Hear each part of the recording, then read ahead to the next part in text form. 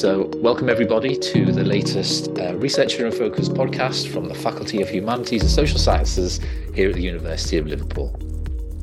My name is Nick Jones. I'm part of the Research and Impact team, and today I'm joined by Dr Stella Morgana, British Academy Postdoctoral Fellow in the Department of Politics. And today, Stella will be talking to us about her research investigating labour and the gig economy, and especially how that manifests itself in Iran. So, Stella, thank you so much for joining me today. I wonder if you could, just by way of a quick introduction, give us a little rundown of your academic background and career so far, and what brought you to the University of Liverpool. Thank you. Thank you for inviting me. I'm really glad to be here to share my experience and discuss my research with you. Well, what brought me to Liverpool? That's a good question. I think a series of nice synchronicities took me to this inspiring city and also stimulating institution. I joined the University of Liverpool thanks to my British Academy Postdoctoral Fellowship in September 2022 with a project on platform labor and gig workers in Iran. But well, let me tell you a story about that. It all started with a tweet. So on Twitter, it was early summer 2021 when I read that the Department of Politics was looking for potential applicants to the British Academy postdoctoral scheme. So I sent my proposal along with my abstract and everything to my current mentor, Dr. Hannes Baumann. And then from there, I went through a few stages of internal review within the University of Liverpool before actually submitting my application to the British Academy, which is in 2 stages, right? But, well, you asked me also about my academic background, my career development.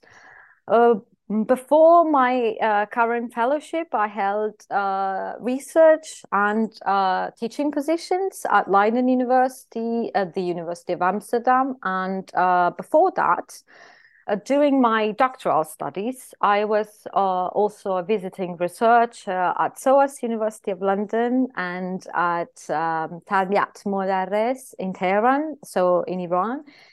But in the 2 years before moving to Liverpool for my British Academy Fellowship, I had the really immense pleasure, I have to say, to be a lecturer in Middle East history and politics at the University of Amsterdam, where I also designed courses such as climate change in the Middle East.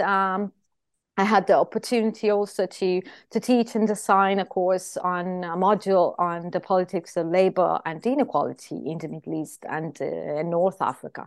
So labor politics has been at the core of my research since my doctorate years.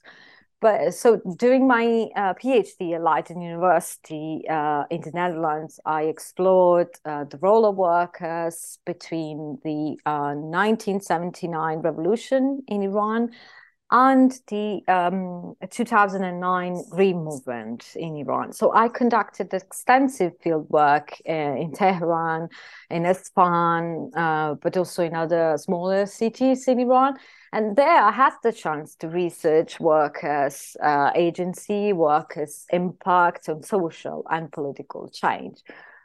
But I have another detail that I would love to share, just to give those who are listening to us maybe some hope that you're never too old actually to learn and to start a new path or a new career. Because prior to joining the world of academia, between my degree in Islamic studies, which was in Italy, and then my MA in Middle Eastern studies, I worked for 9 years as a freelance journalist, as an editor, a web manager. And then I followed what my dream was. So my dream of being a researcher. And so I started focusing on the political role of work, in particular in the Middle East, but then in particular in Iran. Fantastic. And as a gentleman of a certain age, it's very reassuring to know that there's hope and I could still follow my dream if only I could decide what that was. So it's great that also shows us the power of social media and the fact that it was a tweet that you saw that helped bring you to the University of Liverpool. So reassuring as a person who also looks after a Twitter account for the university. It's good to know that sometimes it works. So thank you for that.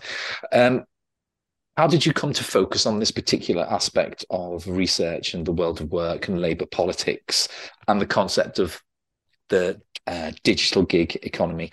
Was there any particular experiences or papers or projects or academics that helped push you in that direction, shape your work? Well, the world of work, labor politics, and workers represent, I think, a key lens to understand and reality. So my interest started while I was studying the 1979 Iranian Revolution and its history. Workers in Iran joined the revolutionary body only after students, intellectuals, merchants, clerics, but when they took to the streets, they actually managed to paralyze the state apparatus. They economically blocked the system. They hindered any further action from the monarchy. So their role, the role of workers was fundamental to the success of the Iranian Revolution. So first economically, and then politically. The gig economy and digital labor platforms are only a recent research interest, as somehow they are a manifestation of the same dynamics unfolding in the factories. But within the context of the gig economy, there's much more to research and explore, as, for example, the dynamics of precarity and exploitation, because these dynamics go hand in hand with new opportunities and challenges such as governance, legal issues, job opportunities, or new forms of organizations, both I would say, from a bottom-up and top-down perspective. So I was inspired by the work of many scholars, but I think that there is so much to write about the Middle East. So I think that the best is yet to come here, and there are a few young researchers who are actually studying these new trajectories. Good, and of course you will be adding to that body of research and work as well yourself. The kind of digital gig economy in Iran is something that we don't really hear about when we hear about that country over here in the UK. Could you tell me a little bit what the status of it is, and how is that? I think you've got a project, the gig economy of Iran, humans versus the means of production in process as well. So how does that all feed in? Yeah. I just started. Well, I started in September, October 2022, and I'm in the first phase of this project. But I think I would love to start with saying that Iran is a country where the authoritarianism of the Islamic Republic cohabitates with an immense, huge intellectual, technological, and social labor of progress and love that permeates the social body. So the gig economy in Iran is a tech bubble of online shopping, food delivery, taxi services, care work, which is opening new spaces of employment, participation for young Iranians. I mean, half of the 8 million population is under 30. So this is relevant to my project. This is, I think, innovative in itself, right? So my project investigates how humans selling their labor through digital platforms relate to the means of production in using a Marxist expression. But we can move forward from these rigid categories and start trying to understand what the past lenses of understanding can teach us, because the reality is already going so much forward. And in Iran in particular, there are two types of startups that I'm going to research. First, there are web-based platforms which require workers to sell their labor fully online, for example, and can be performed from anywhere. I mean, high-tech software creation or video editing or marketing. And then there's a second kind of, let's say, location-based platforms. They combine market placement online and other activities in the physical world. For example, food delivery or taxi services or care work. In Iran, there are a few examples. DigiColor, it's kind of an Iranian twin of Amazon, controlling about 85% of Iran's online retail markets. And then there is a local version of PayPal called Zarimpal, for example, or Zorak, which is for travelers, or Tahfifan, which is similar to Groupon, or Snap, which is a local version of similar to Uber for taxis, with more than 600,000 registered drivers across the country. So my project in particular tackles how those workers, so the gig workers, exercise their agency in a context where hybrid capitalism, such as the one I actually described, fuels labor and labor inequalities or labor disparities or even exploitation or forms of precarities. As the gig economy in Iran also has expanded massively in the last 10 years in Iran, but also in other states in the Middle East, gig workers' stories, I think, are truly crucial. They are relevant to understand the evolving dynamics of political but also economic participation from a bottom-up perspective, not only in Iran or in the region, but more broadly, I mean, globally.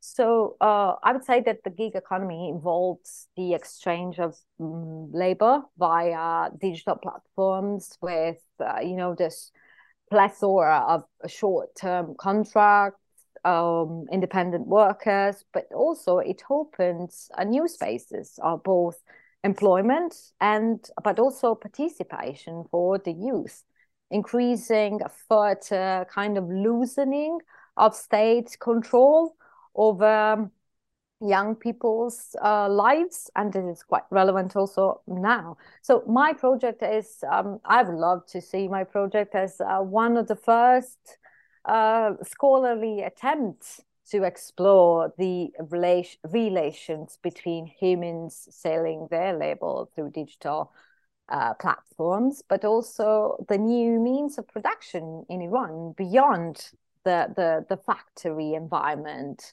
So there's a working class, I think. There's like precariat, as it was to be, it can be called actually. So my project aims to understand what impact the gig economy has in shaping labor, but also political participation in Iran. And the final objective would be to understand and to tackle what extent precarity and exploitation influence economic and political transformations. Okay, very, very, very interesting. Yes, I noticed you talked there about Iran-specific apps, the counterparts to what we know over here. Are they all local, or do they do things like, I don't know, you mentioned Uber or Deliveroo or what have you? Do they have presences, or is it all specific local apps? It's all Iranian, all specific. Yeah, it's all local because foreign companies are not allowed in that sense to start businesses in Iran. So that's why they're all local. But beyond the state intervention there, I would say that it's there's so much bottom-up progress in Iran that allows all these apps and startups to thrive actually in the country, even though there is, I mean, cohabitating with the Islamic Republic apparatus. Okay, great. Thank you so much. Precarity, or the gig economy, as we call it now, has been with this for a long time, I think, in lots of different ways. I'm thinking about particularly someone who's grown up in Liverpool, hearing stories about, dock workers and people like that, or labourers who would go and queue up on a daily basis and not necessarily know whether they're going to get a day's work out of it, or it might be very short term. How's the arrival of digital technologies and these various task-specific apps changed the nature of precarity, do you think?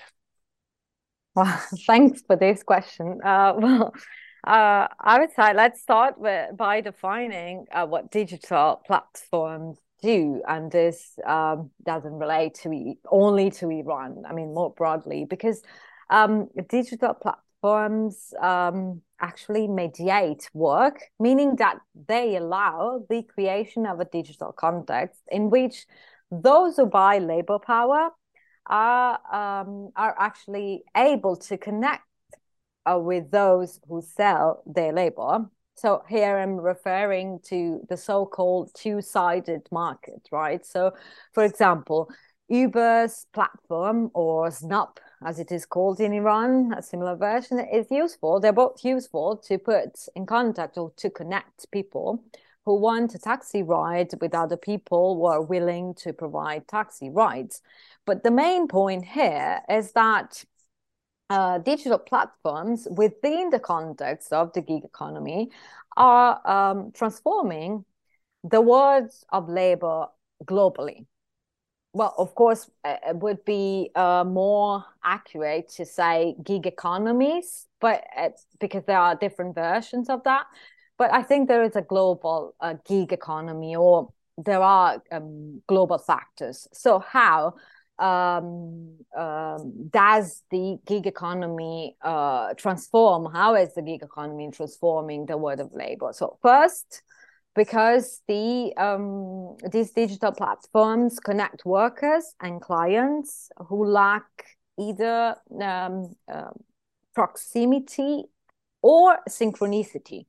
So what I mean is that they are not in the same place and at the same time. So this has an impact on precarity, as there is no shared, for example, workplace or continuity that makes more difficult for workers to organize, for example, and that's a global factor. But there is another issue here, how to platformize work. So how to measure work. This is a problem. This has been a problem of management and of employers, right? How to measure work. Within factories, for example, workers were paid for their time in a workplace.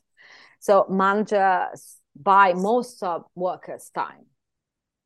But in the digital economy, so in the new forms of gig economy or gig economies, all these issues become, I would say, more difficult to tackle. And measuring tasks, measuring time, and efficient work, let's say efficient work for managers or employers, is hard to tackle. Plus, it is important to add one last element to answer your question, because not all workers want to work as efficiently as possible, especially when they are either poorly paid or they are precarious in terms of contracts, right? Well, yeah, that's a very good point. Why should they put in exactly everything when they perhaps feel they're not getting it back? You mentioned briefly there the topic of workers organising and potentially unionization. What's the state of that in Iran? How are they viewed? Because I know over here, lots of companies will go out of their way to try and stop their workers organising. Is it a similar thing over there? Is there a different attitude? Yes, absolutely. Well, in Iran, workers don't have the official right to unionize.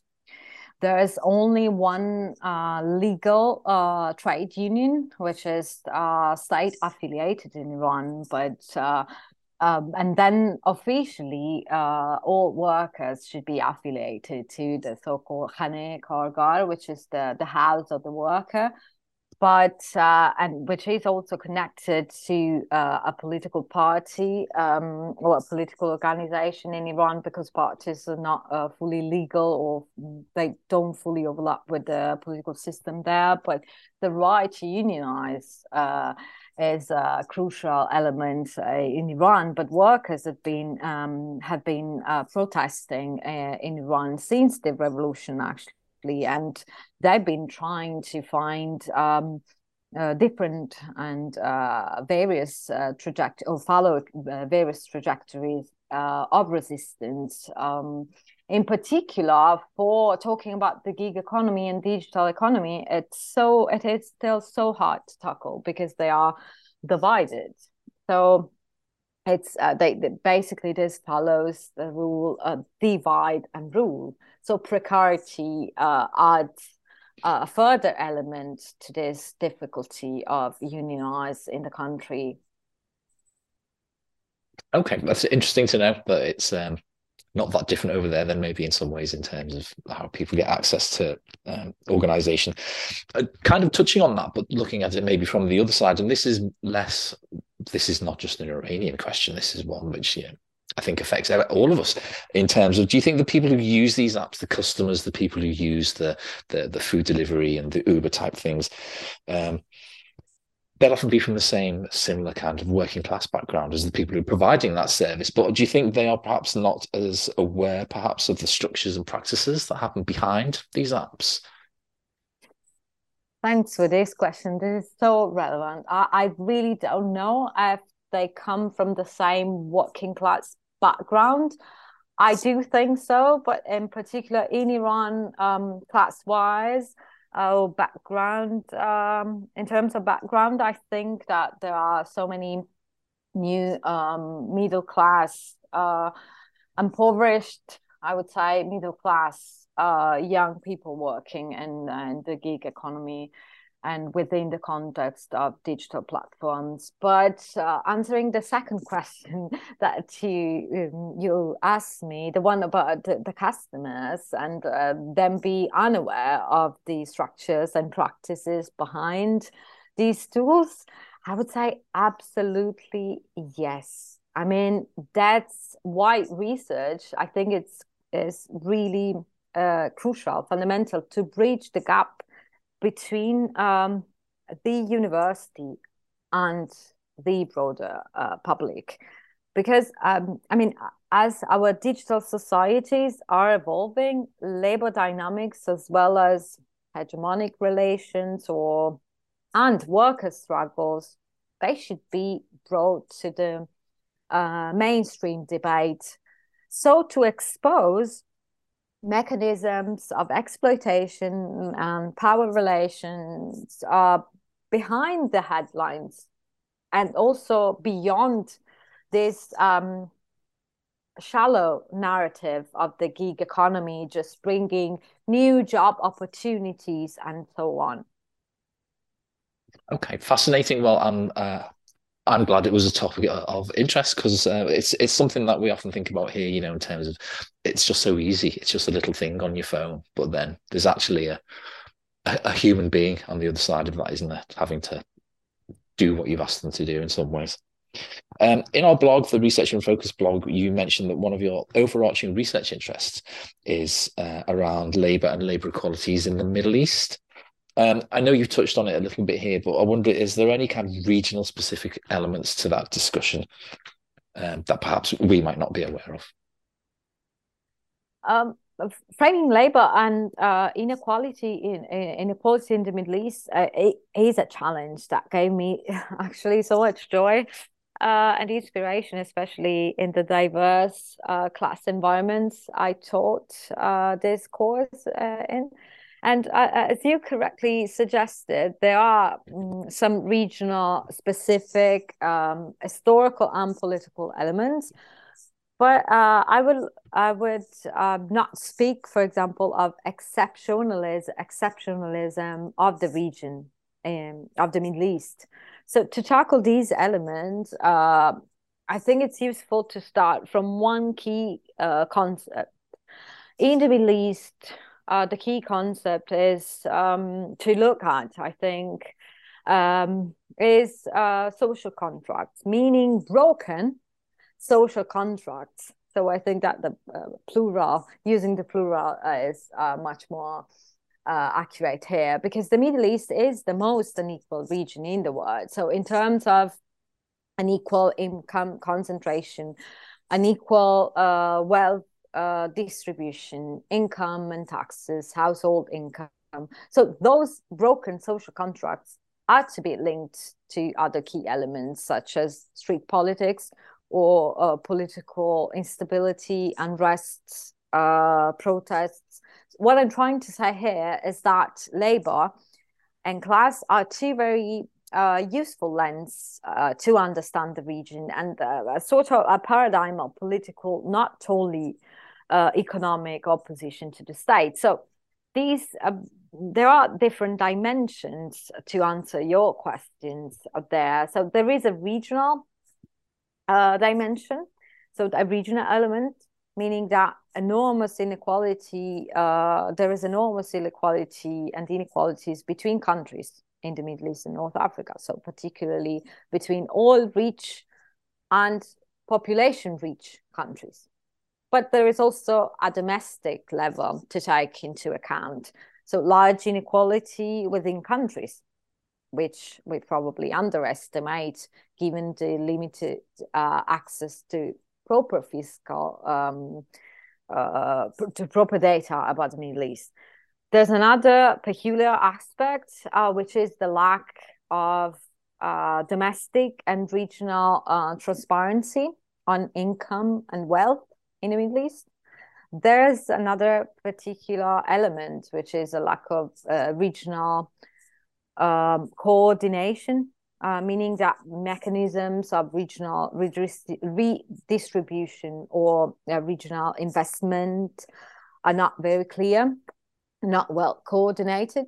But we have to consider another crucial aspect that we forgot, and which is connected to the global, which connects the Middle East to the global arena. I mean, that should not be forgotten, and is that since the 90s, the Middle East and North Africa, all the countries, almost all the countries, experienced the classic neoliberal reforms of privatization, deregulation, or reforms, all these reforms in order to deal with the challenge of globalization. So neoliberalism as a form of economic policy, we know, is generally described or by free trade, or characterized by free trade, market liberalization, deregulation, all this thing, privatization. But reducing the notion of neoliberalism to a narrow understanding of just free market policies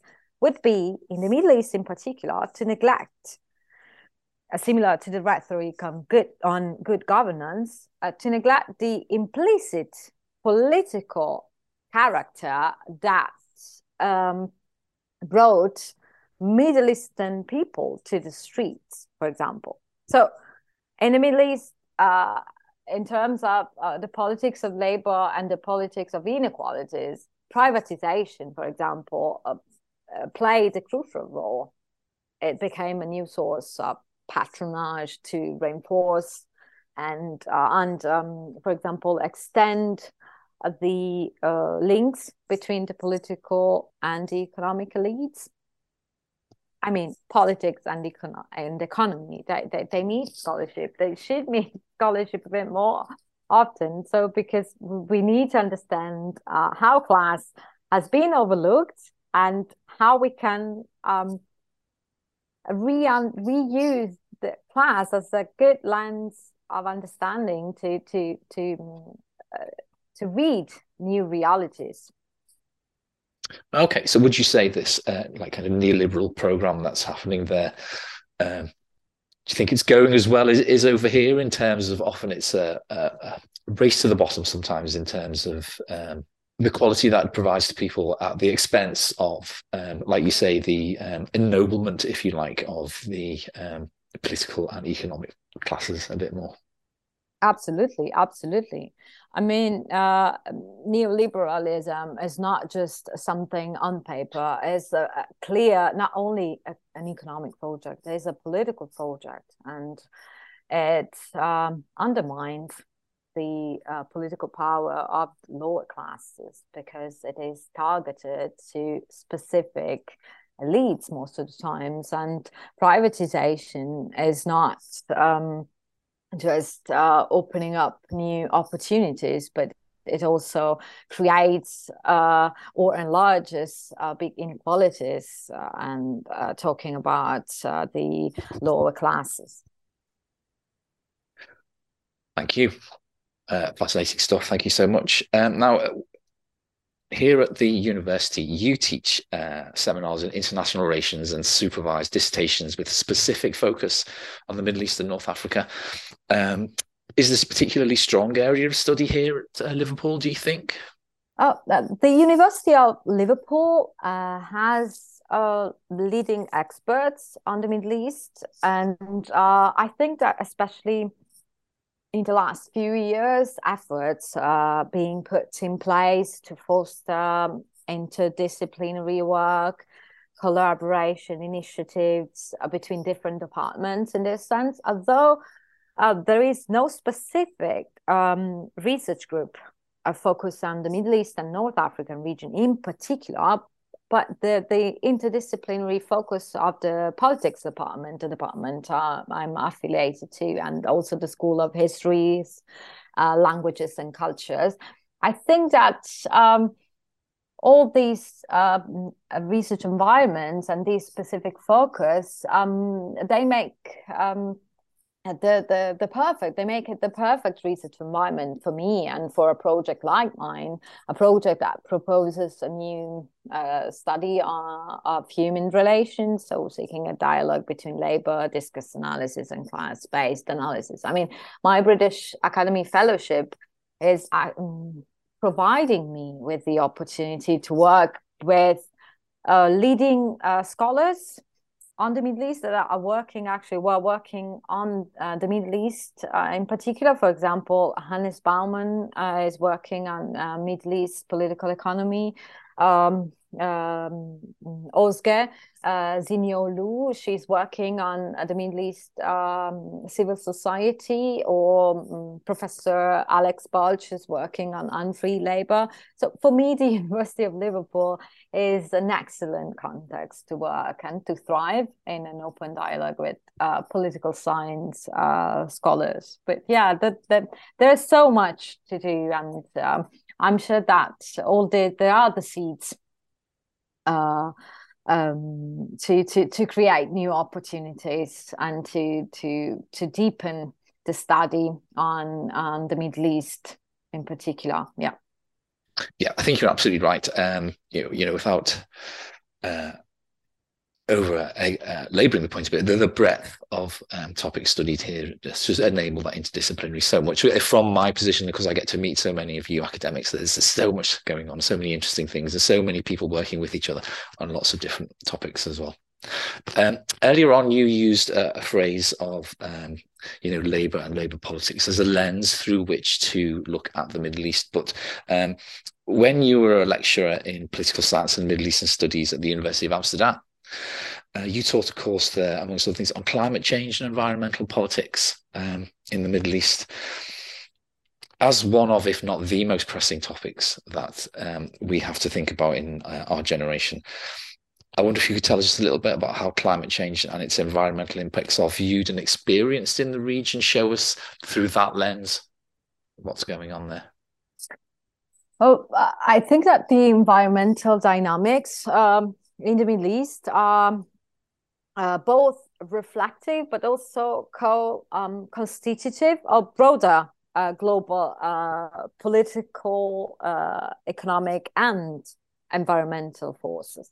So all these environmental dynamics and climate change, I think, are being integral to the power politics in and also of the people living in the Middle East. So put this differently, understanding environmental change, I think, and natural resources management in the Middle East from a local perspective is essential to understanding the huge amount of political and socio-economic hopes, illusions, but also problems of the local people. I mean, it's the Middle Eastern inhabitants. I mean, both in their on the ground kind of manifestations, but also in the ways they are integrated in broader global systems. What I mean here is that climate change goes beyond the Orientalist narrative and vision of the Middle East as the arid lands, as the desert, and the narrative of emergency, of crisis. There is a crisis, but knowledge production matters. I mean, the problematic ways that various Anglo-European Europeans and Western actors, from travelers to colonial bureaucrats to artists, but also scientists, all those actors perceived and also represented the Middle East and North Africa environment over the last several centuries, primarily as degraded desert wasteland, ruined by local land use or practices. I think that this narrow environmental narrative, although I mean is strongly undermined now by contemporary new researchers, but I think this narrow narrative is somehow problematic, and instead of correct the climate and change the ecology as the colonizers did, I think that we may want to focus on local initiatives that are trying to tackle broader issues of mismanagement, for example, of lack of resources, but also of wrong investments. Because doing, for example, the French mandate, but also in some countries, but also in the following years, there were many inappropriate projects across the region and those financed by also Western countries, that have failed to achieve their goals to restore the green desert. You know what I mean here? Because they have succeeded in depriving various local groups instead of empowering them. And is that, do you think, from a kind of imposition of externally kind of, this is what we think the region wants, rather than speaking to the people who live and work there and finding out what they actually do need? Yeah, absolutely. We have to decolonize also our approach and our perspective when studying other regions, and also this idea that we look at them. So this kind of dichotomy, I think, is poisoning a good approach to research. But there are amazing attempts to decolonize our curricula, even at the University of Liverpool. We are really and fiercely working towards giving more nuanced understandings of these political, ecological, and local initiatives in many sense. Yeah. Great, thank you. Now, you mentioned this at the top of the recording, but prior to joining the world of academia, you worked in various other fields, including as an editor, a website manager, a journalist.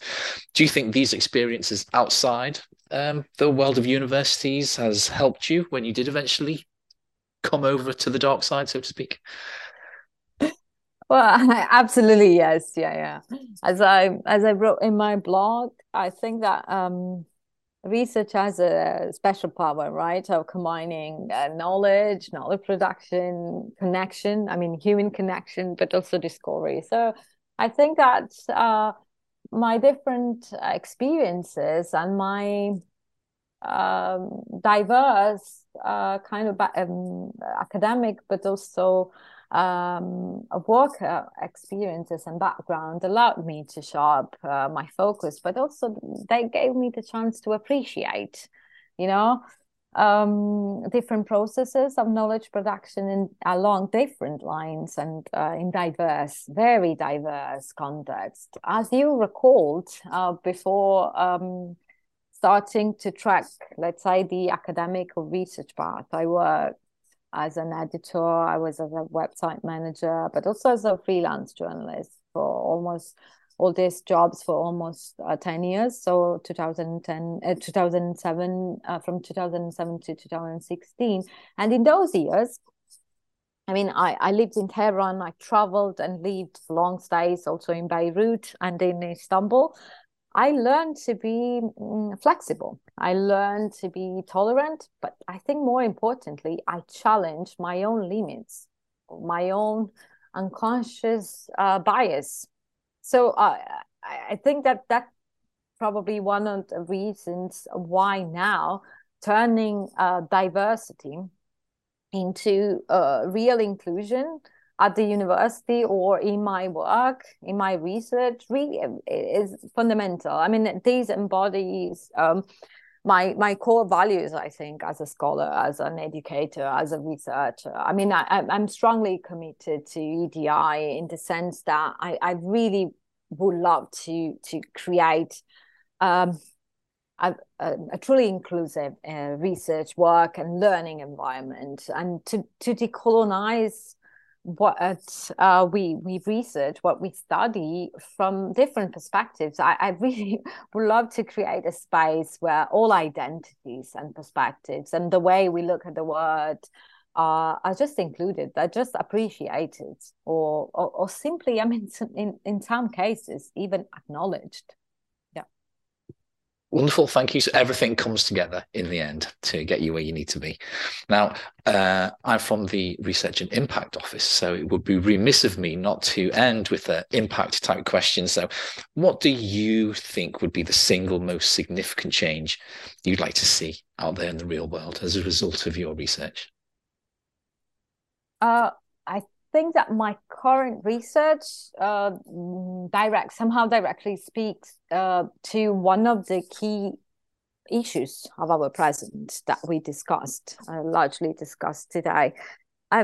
Digital societies. I mean, we are living in a digital society, and there are several digital societies around the globe. So understanding the social political impact of the gig economy and platform work in Iran, in the Middle East, and more broadly in the global South, I think that this will provide us with a more nuanced understanding of the broader implications of digital developments on our global societies.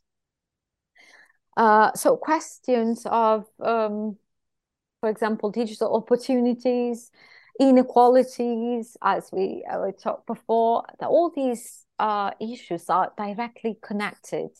I like to think of my work and my research as a small yet valuable contribution to advance the knowledge on these themes by exploring exactly those links between the investments on digital infrastructures that are through online platforms that are amazing, but also the rising job insecurity and labor uncertainty that we're living at the moment, but which is massive everywhere and globally. And in this direction, talking about impact and bringing my work into something more tangible, let's say, I'm also organizing a workshop in June 2023. So now I'm the gig economy and platform workers in the Middle East at the University of Liverpool. And so I'm trying to start understanding and to map out how many scholars are working on these issues. And more broadly, I really hope I recently applied to a big grant to organize a global conference, also the University of Liverpool, fingers crossed, on the gig economy and platform workers in the global South.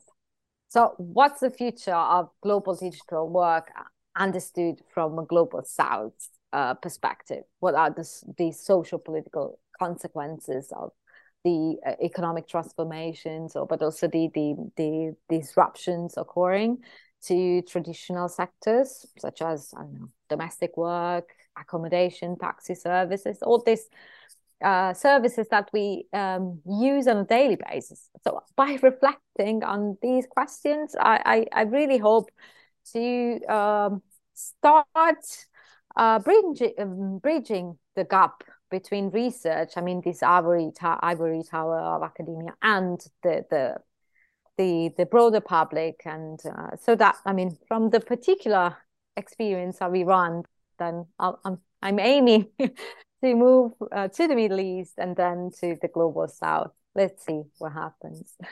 And then the world. Yeah. I mean, absolutely. I see where you're coming from in terms of this whole digital revolution, if you like, is, relatively recent, 25, 30 years since it's taken over. So fast moving, changes so much, and completely all consuming. So many people's lives are now thoroughly embedded in the digital. So yes, to do that work of bringing the digital and our real life experiences and interactions with it with a bit some clarity, it would be great stuff. Thank you so much. Dr. Stella Morgana, thank you so much for joining us today. It's been an absolute pleasure. Good luck with your grant. I look forward to your workshops and your conferences coming up, so we'll keep an eye out for them. Thank you so much again for joining us. Thank you. And next month, if you keep an eye out for Dr. Mary Booth from the Centre for the Study of International Slavery, who I'm hoping will be joining us for our next Researcher in Focus. Until then, thank you very much and goodbye.